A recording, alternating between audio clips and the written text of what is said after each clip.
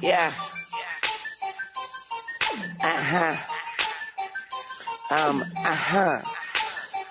Okay. Hello, motherfucker. Hey, how you doing? Welcome in, everybody, to another edition of the Guys Girls Show. My name is Blythe Brumley. We are here with you every Monday and Friday, previewing and recapping the best in sports and entertainment. I like to call it the too long didn't read, the TLDR of sports and entertainment news. And we got a really, really good show in store for you today. First, we're going to talk a bunch about cheating in football from the NFL and the college side. And we're going to get into some other big sports stories that are going on. And then I'm going to get into a Star Wars review. And I want to preface this with that I'm going to talk about this at the end of the show because there are going to be spoilers involved in that review. But I'm going to give you plenty of heads up, plenty of warning in case you haven't seen it yet. So we'll get through all of the sports topics, and then we'll get into the Star Wars review. And the Star Wars, I keep calling it Star Wars, but it's Star Wars. It's Rogue One, a Star Wars story. So then we will be able to get into that later on in the show. It will have spoilers, so just bear in mind. But I will give you plenty of heads up beforehand, so you can either just shut off the show, just don't listen, or just listen to it after you see the movie, because it's a lot of fun discussions. I stayed up pretty late last night researching a lot of different fan theories and stuff like that. So I'm just going to sort of jump right into the biggest sports stories of the week since we last did our show on Monday. And I can't really get the show started without talking about Craig Sager. And he is a long-time basketball broadcaster. He passed away yesterday, and he had been suffering from cancer, leukemia for a while, and he had been battling that. If you're not familiar with Craig Sager's work, you probably know him from his outlandish suits.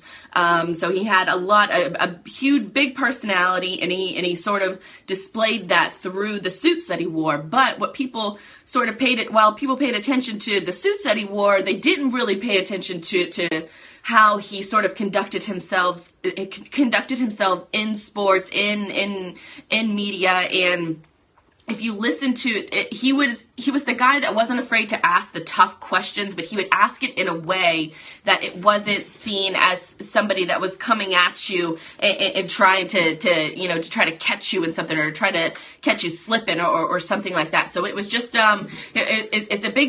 we sort of knew this was going to happen sooner or later because he had been battling, and you could sort of see his body. I think if you know anybody that has suffered from the debilitating nature of cancer, then you sort of could see that I mean, for lack of a better word, that the writing was on the wall. So a big loss in the sports world, but if his outfits, I think Dan Patrick said it best. His outfits were his personality, but he was a legend because of his work. So rest in peace, Craig Sager. You know, obviously, I hate to say that the stereotypical thoughts and prayers go out to the family, but I mean, whether you pray or whether you send positive vibes, either way, just send some positive thoughts out to the Sager family today, because they're going to need it. That's a big loss for their family, not only personally, but in the sports world too. We had Rams and Seahawks last night for Thursday Night Football. Richard Sherman called it a poop fest earlier in the week as far as Thursday Night Football is concerned, and it kind of was. Rams didn't really prove much after they fired their coach, or maybe just allowed their coach to quit earlier in the week in Jeff Fisher. So that was sort of an uneventful game. Seahawks won, but I don't think the Seahawks team is going to be doing much of anything as far as the postseason is concerned. With this team in particular, their offensive line is shaky at best. Russell Wilson has been a little banged up. They're not going to have home field advantage throughout the playoffs, so it's going to be something where I think the run of sort of being competitive as far as the Super Bowl is concerned, that's going to end this year. I do think the Seahawks, though, that organization in general is going to be able to build back up as far as the future seasons are concerned. They still have a good nucleus, a good core on both sides of the ball. So look for them to not rebuild, but add a few key pieces in the offseason, including to address that offensive line and lack of a run game when Marshawn Lynch retired.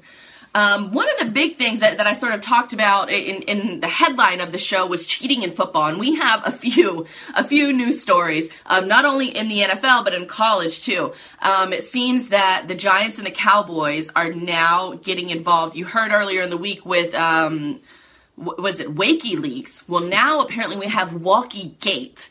And Walkie-gate refers to the Giants and the Cowboys earlier in the week, last weekend, when they were playing against each other, and the headsets went down, and they were playing at New York, and apparently head coach Ben McAdoo and Eli Manning were still able to communicate and communicate quite openly using walkie-talkies that were programmed to be able to, so that Eli Manning could hear calls from his head coach. The problem with that, though, is that the NFL has a rule against that, because the communication systems that are in place currently, they go in and out a lot, but the NFL doesn't allow the teams to be able to communicate with the quarterback 15 seconds before the ball is snapped. So before 15 seconds before the ball is snapped, communication is cut off with the head coach. So it's up to the quarterback and the team to sort of make those calls and make those and adjust accordingly.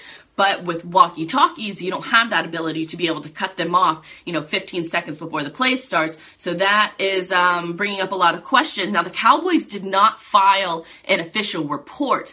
They complained about it, after the game, but they did not file an official report, which is when the NFL would step in and would investigate. And I say this because the week before, the Giants complained about the Pittsburgh Steelers using deflated footballs, and they complained about them in the middle of the game. But the NFL did not investigate because the Giants did not file a report. And you have to, and I think that what happened with this situation is, well, why would the NFL choose to investigate a situation or not choose to investigate a situation with the Giants and the Steelers with deflated footballs, aka Deflategate 2, but they're still going to investigate this Giants and Cowboys Walkie-gate situation when the Cowboys didn't file a formal complaint. So it's just sort of it's sort of hypocritical in nature, because we all know what happened with Deflategate version number 1 and the Patriots and how that was dragged out for more than 2 years. Tom Brady served his 4-game suspension earlier this season, and this was a situation, especially with the walkie-talkies, that Ben McAdoo was sort of nonchalant about it, walking around on the sidelines. He openly was using the walkie-talkie and no one questioned it. But now it's going to be a formal investigation from the NFL to sort of figure out if they were in the wrong, should they have provided communication devices, because both communication devices between the head coach and the quarterback on both sides of the Cowboys and the Giants went down during this game. So if the Giants were the only ones able to communicate with their quarterback, then that brings up a situation where you have a competitive advantage. And it's just one of those things. It's just dumb. I mean, if number one, if your communication keeps failing, you have to have a backup plan. And clearly the Giants did have a backup plan, because the walkie-talkies were already programmed to be able to communicate with the quarterback. So it's one of those situations where the NFL is going to pick and choose which investigation they're going to go after and which one they're not. I think is a little fishy. I do think that the majority of the media did not push the deflated footballs between the Giants and the Steelers, because nobody wants to go through this again. Nobody wants to go through the same tired storyline of Deflategate 2 and with deflated footballs and how they react in cold weather versus warm weather, because it's a whole bunch of bullshit that happened during that investigation, where the NFL essentially came up with a conclusion and then hired an investigative firm to go back and to prove their point. Not to prove what actually happened or what could have happened, but they wanted to prove their point, and that's how the NFL investigation, or that's how the NFL conducted that specific investigation. So it's sort of funny how they pick and choose of which they're going to investigate, and then if they're going to investigate, what point that they want to bring home, or what point do they want to hammer home. So that's with Walkie-gate, that sort of leads me into where this story earlier this week just had me rolling my eyes, because it's another controversy for Louisville. It's another, and of course when I mention that, I'm talking about the Wake Forest spying scandal.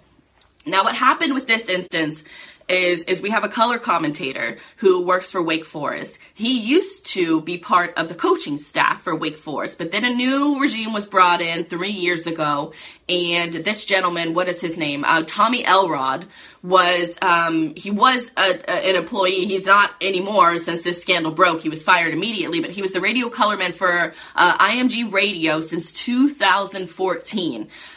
He's no longer a broadcaster for the team. He's been banned from the team athletics and facilities. And from the Wake Forest press report or press release earlier this week, they said based on emails, text messages, phone records, Tommy Elrod, a radio announcer for Wake Forest football games, provided or attempted to provide confidential and proprietary game preparation on multiple occasions starting in 2014. No members of the Wake Forest athletic department, football staff, or players were involved in any of these actions. So this was a guy that was acting alone.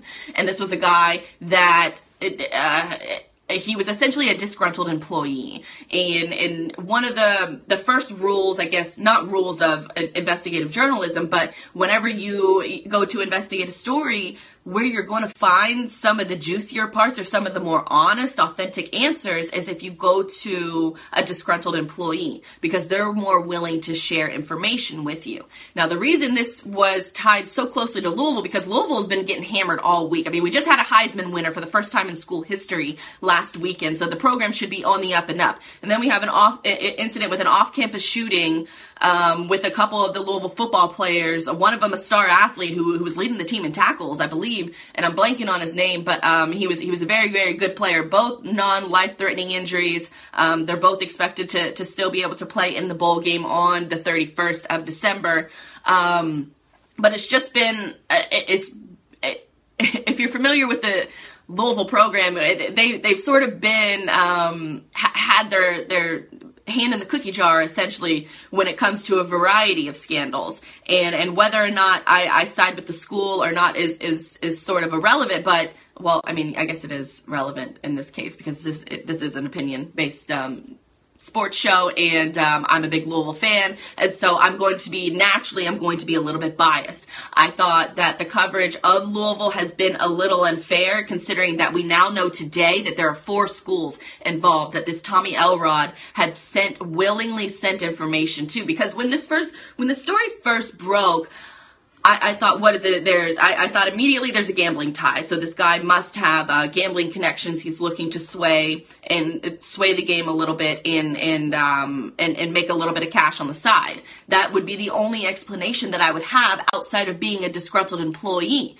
But this guy, he went to Wake Forest, he played football for them, he was a coach for forever, then he's the color commentator, and especially with me working in radio, this is sort of unheard of, that a man would betray his school on this level and go openly and this far into exposing his school, trying to I guess, bring them down. Because at first, all we heard about was Louisville. Because this story first sort of broke whenever Louisville and Wake Forest played earlier in the year. Louisville was down like 12-0 at halftime, or in the third, like 12-3 in the third quarter, before Louisville's offense just kicked it into another gear and scored like 30 unanswered points.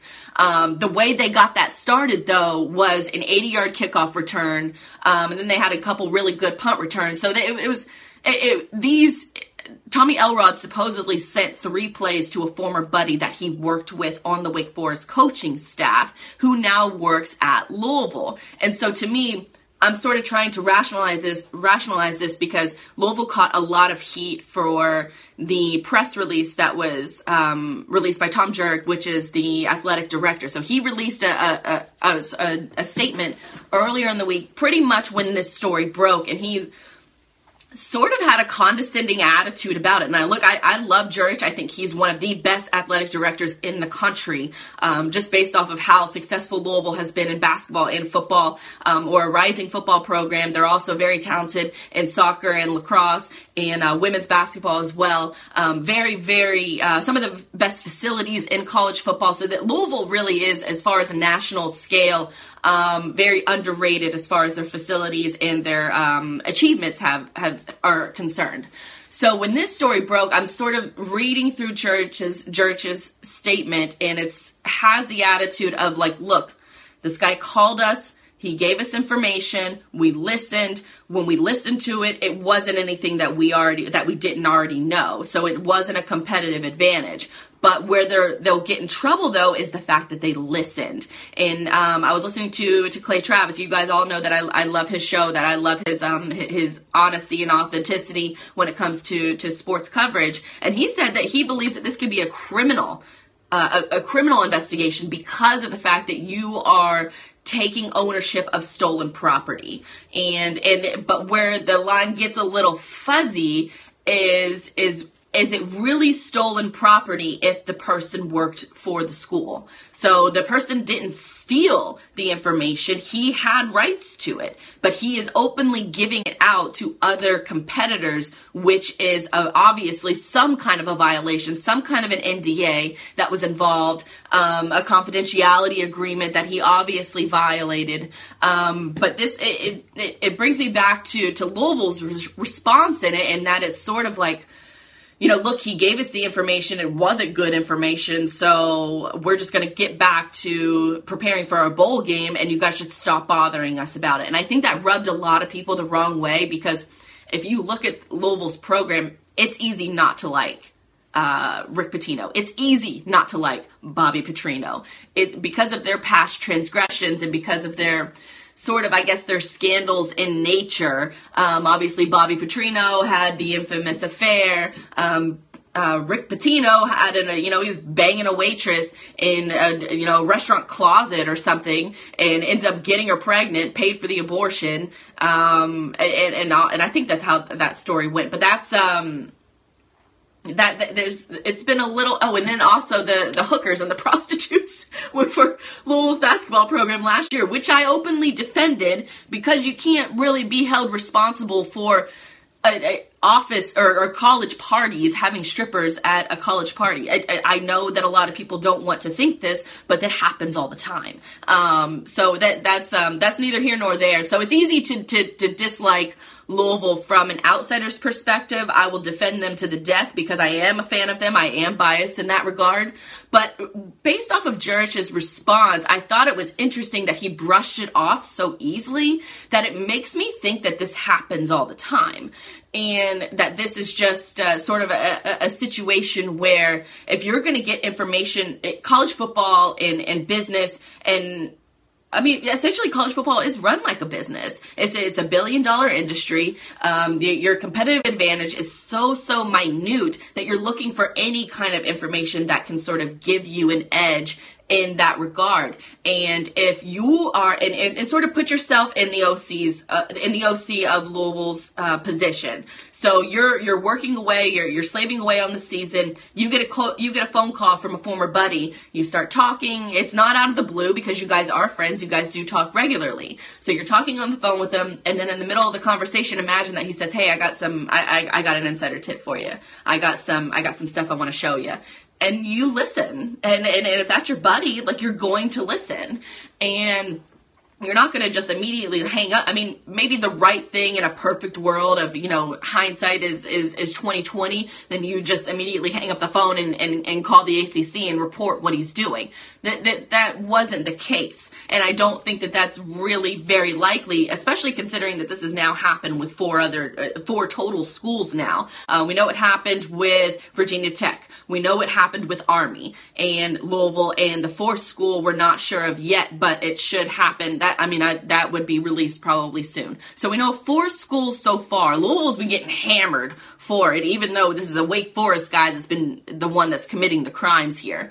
But I guess the other schools are sort of acting as an accomplice in that regard. But look, this information that Tommy Elrod shared, Wake Forest is going to their 3rd bowl game in 10 years. So obviously this did not affect them to that point. And basically what Louisville said is that, yeah, he sent us a few plays, but they weren't run during the game, and they were plays that we already knew that they were that we've studied based off of film. These guys live and breathe in the film room, so there isn't much that a color commentator is going to be able to share with you that you wouldn't know yourself just basically watching film. So I think Louisville's caught a lot of grief for this, and I understand why as far as the optics are concerned, especially with their history of sort of being involved in various different controversies. I get that.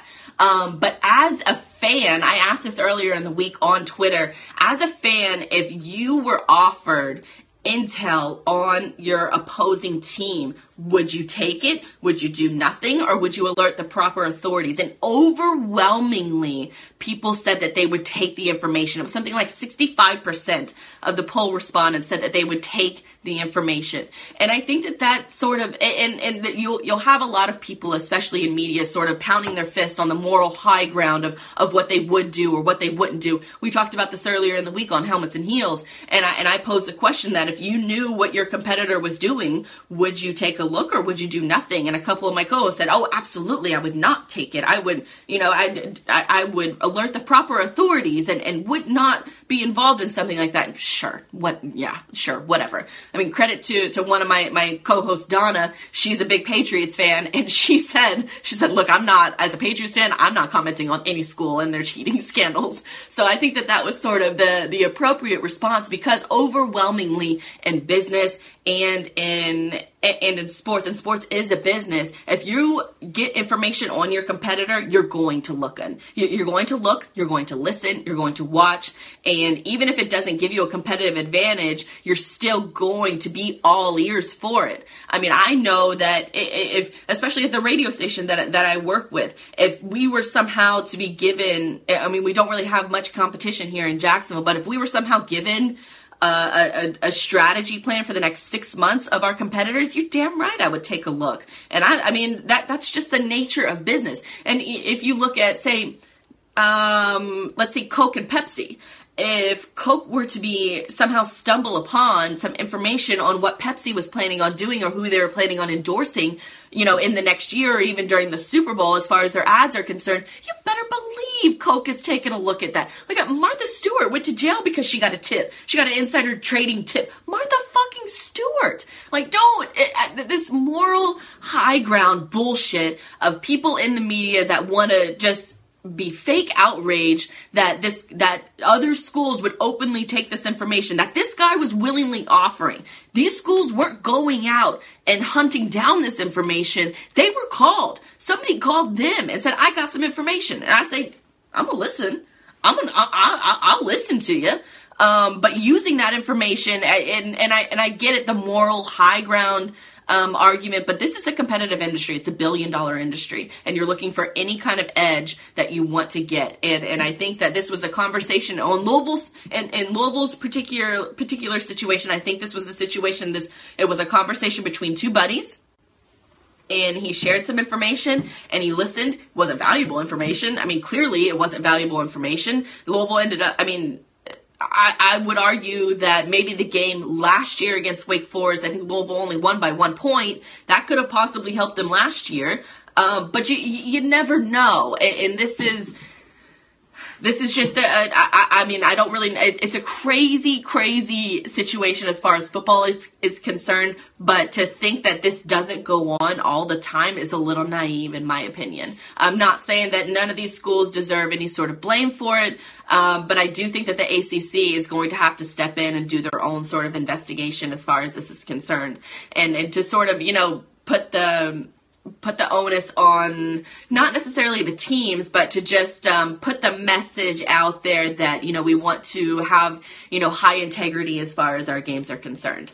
So that's sort of a great, fascinating story. And I think if this story were to happen at any other school, a bigger school, like say it happened at FSU, or if it happened at Florida, or if it happened at Alabama, say Auburn was sharing information on, a disgruntled Auburn employee was sharing information with Alabama, or maybe the vice versa, a disgruntled Alabama.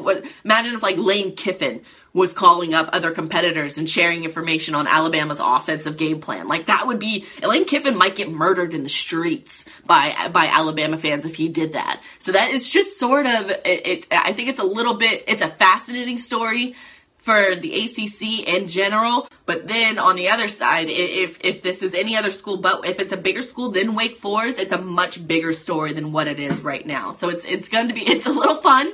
It's not fun as far as the ties to Louisville are concerned, because it's been a really great week or not a great week, but it was up until the off-campus shooting, it was a great night on Saturday for the program as far as, the first Heisman in school history.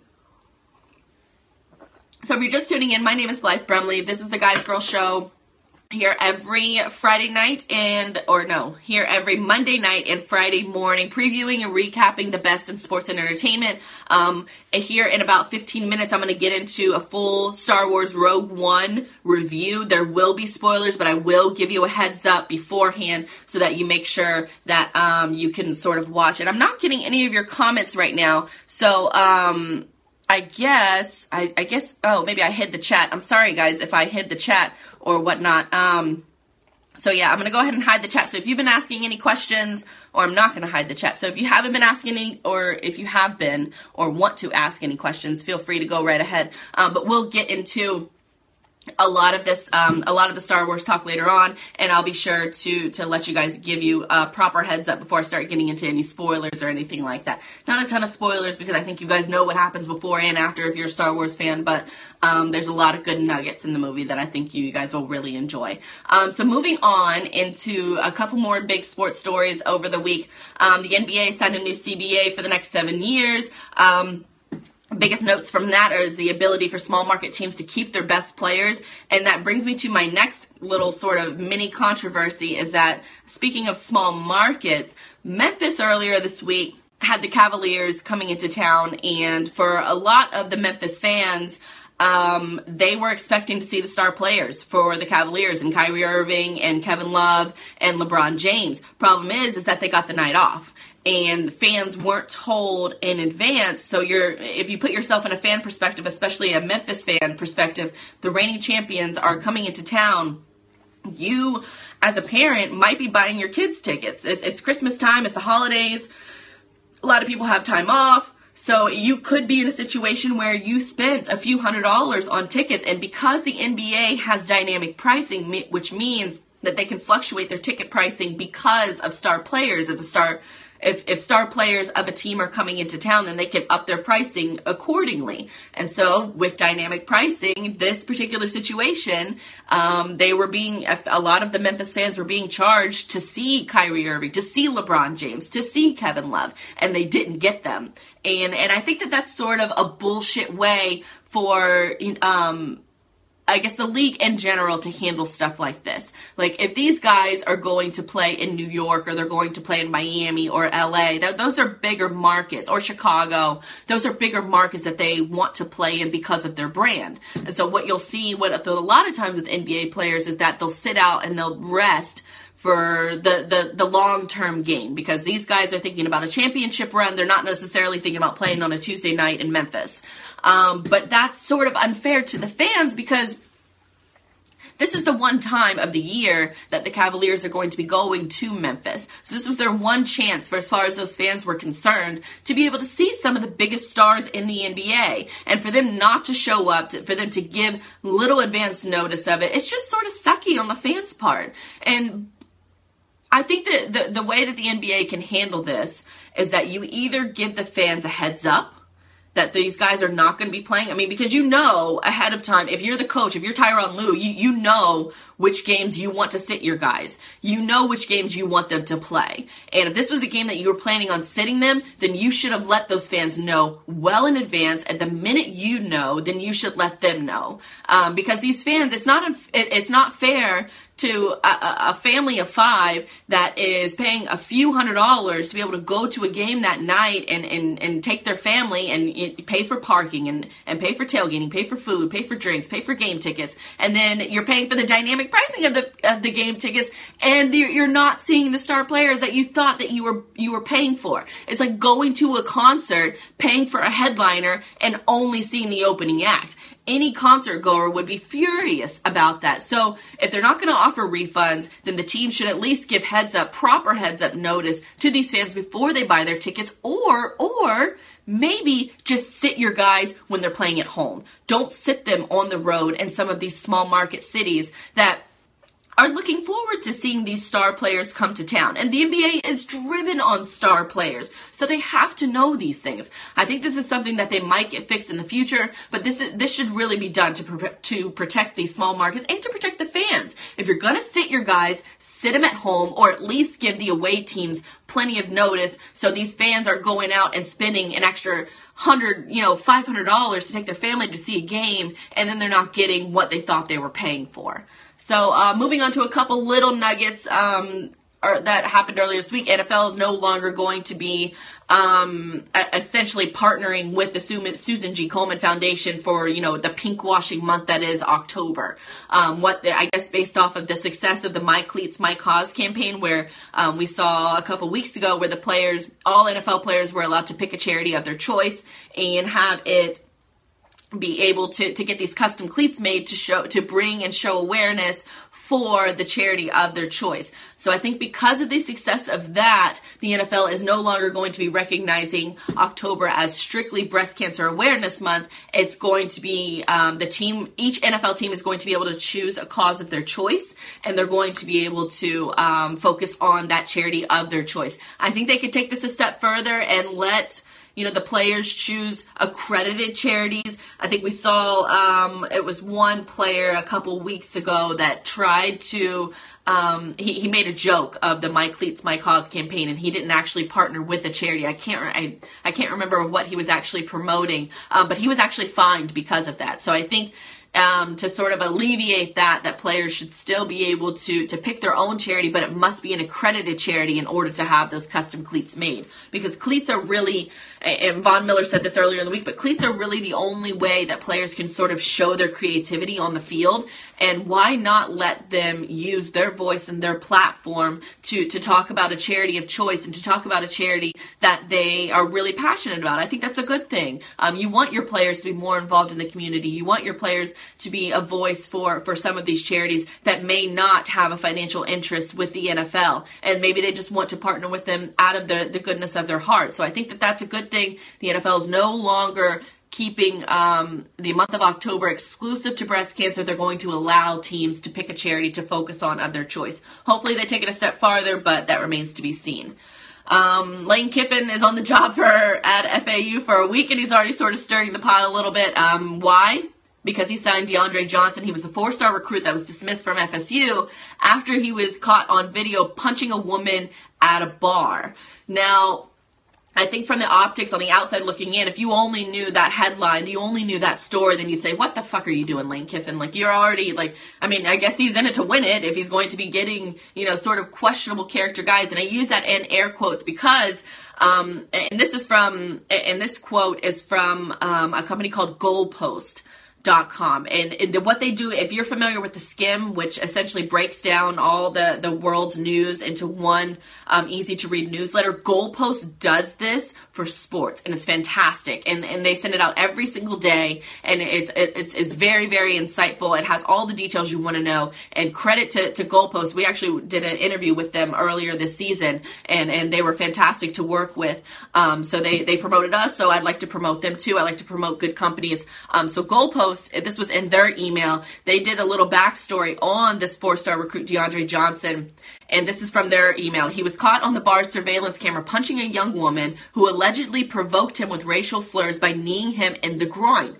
Afterwards, he transferred, and this is DeAndre Johnson. Afterwards, DeAndre Johnson transferred to East Mississippi Community College, where he frequently spoke out against domestic violence and led their team to an 11-1 record. So this could be a situation where this was a young man who was provoked by a woman, and I think that a lot of women could sort of learn from a situation like this, that just because you're a woman doesn't mean that you can step to a man or any person in that general and speak to them in a way that you wouldn't expect someone to react to. And this woman was screaming racial slurs to him and kneeing him in the groin. To me, you deserve to get whatever, not deserve.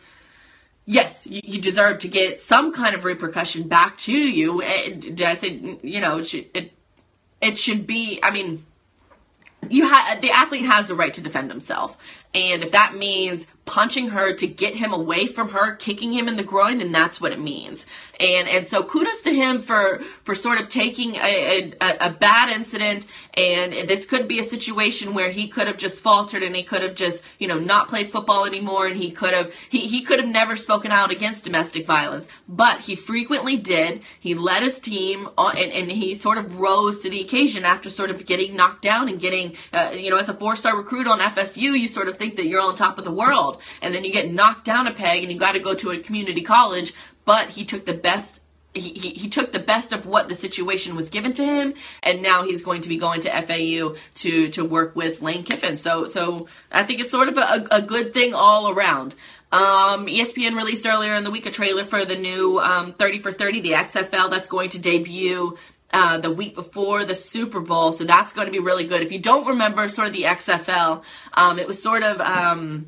you know how we have in Madden, and in the early video game days, there was Madden and then there was Blitz. And you were either a Madden person or you were a Blitz person. When I was growing up, I was a Blitz person. I used to love playing that game. It was one of the few sports games that I was actually good at. I'm terrible at Madden. The first time I ever played, I dropped back as the quarterback and they got a safety on me. So I shut the game off, and I haven't really played since.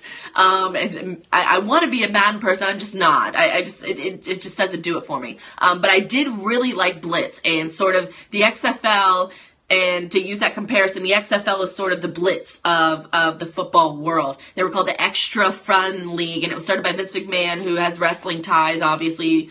But it only lasted one season, and they folded after they lost $70 million. So that is going to debut the week before the Super Bowl. So that's going to be a really, really interesting watch. A couple of the notes that I picked up off of just watching people talk about the XFL and what they remembered of it. But it was the cheerleaders were openly allowed to date players. They wore skimpier outfits, which the NFL sort of took a cue from. And the NFL took from the XFL the Sky Cam. The NFL did not have the Sky Cam until the XFL debuted. There was no coin toss to start the game. Players started at opposite end zones and ran 50 yards to a football in the middle of the field, and whoever got the football first, that's who got the first possession, which is sort of crazy. Sort of one of those things that you're waiting for an injury to happen, and it happened. The very first time it ever happened, there was an injury, and Orlando free safety Hassan Shamid-Dean suffered a separated shoulder because of that. So I think that was a little bit of a hindsight is 2020 situation where maybe they shouldn't have. Maybe they should have stuck with the coin toss. The major sports networks all openly mocked the XFL. They probably did so. And I say the major sports networks, this was back when ESPN was really the only sports network around. So I wouldn't put it past the NFL to sort of plant a bug or plant an idea in ESPN and say, hey, openly mock this league, because this league started shortly after the NFL season ended. There was no preseason. They just jumped right into the middle of the games. And I think that not having a preseason hurt the XFL too, because then there's no build-up. There's no questioning who's going to start and who's going to sit. And there's no storylines that are created. You just jump right into the action. And sometimes you need that little warm-up. You need a little preheat the oven a little bit.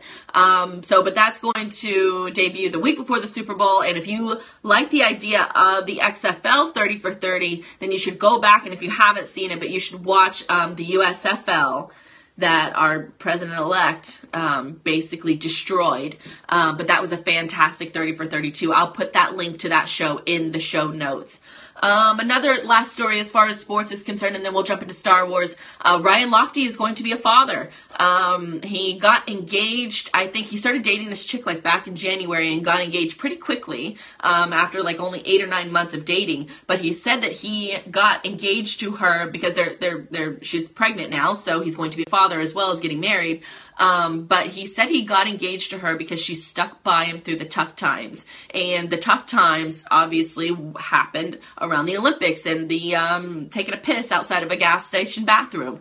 And I thought that, and I talked about this earlier, and I'll link to it in the show notes, but I thought the way the media handled that story was absolutely ridiculous.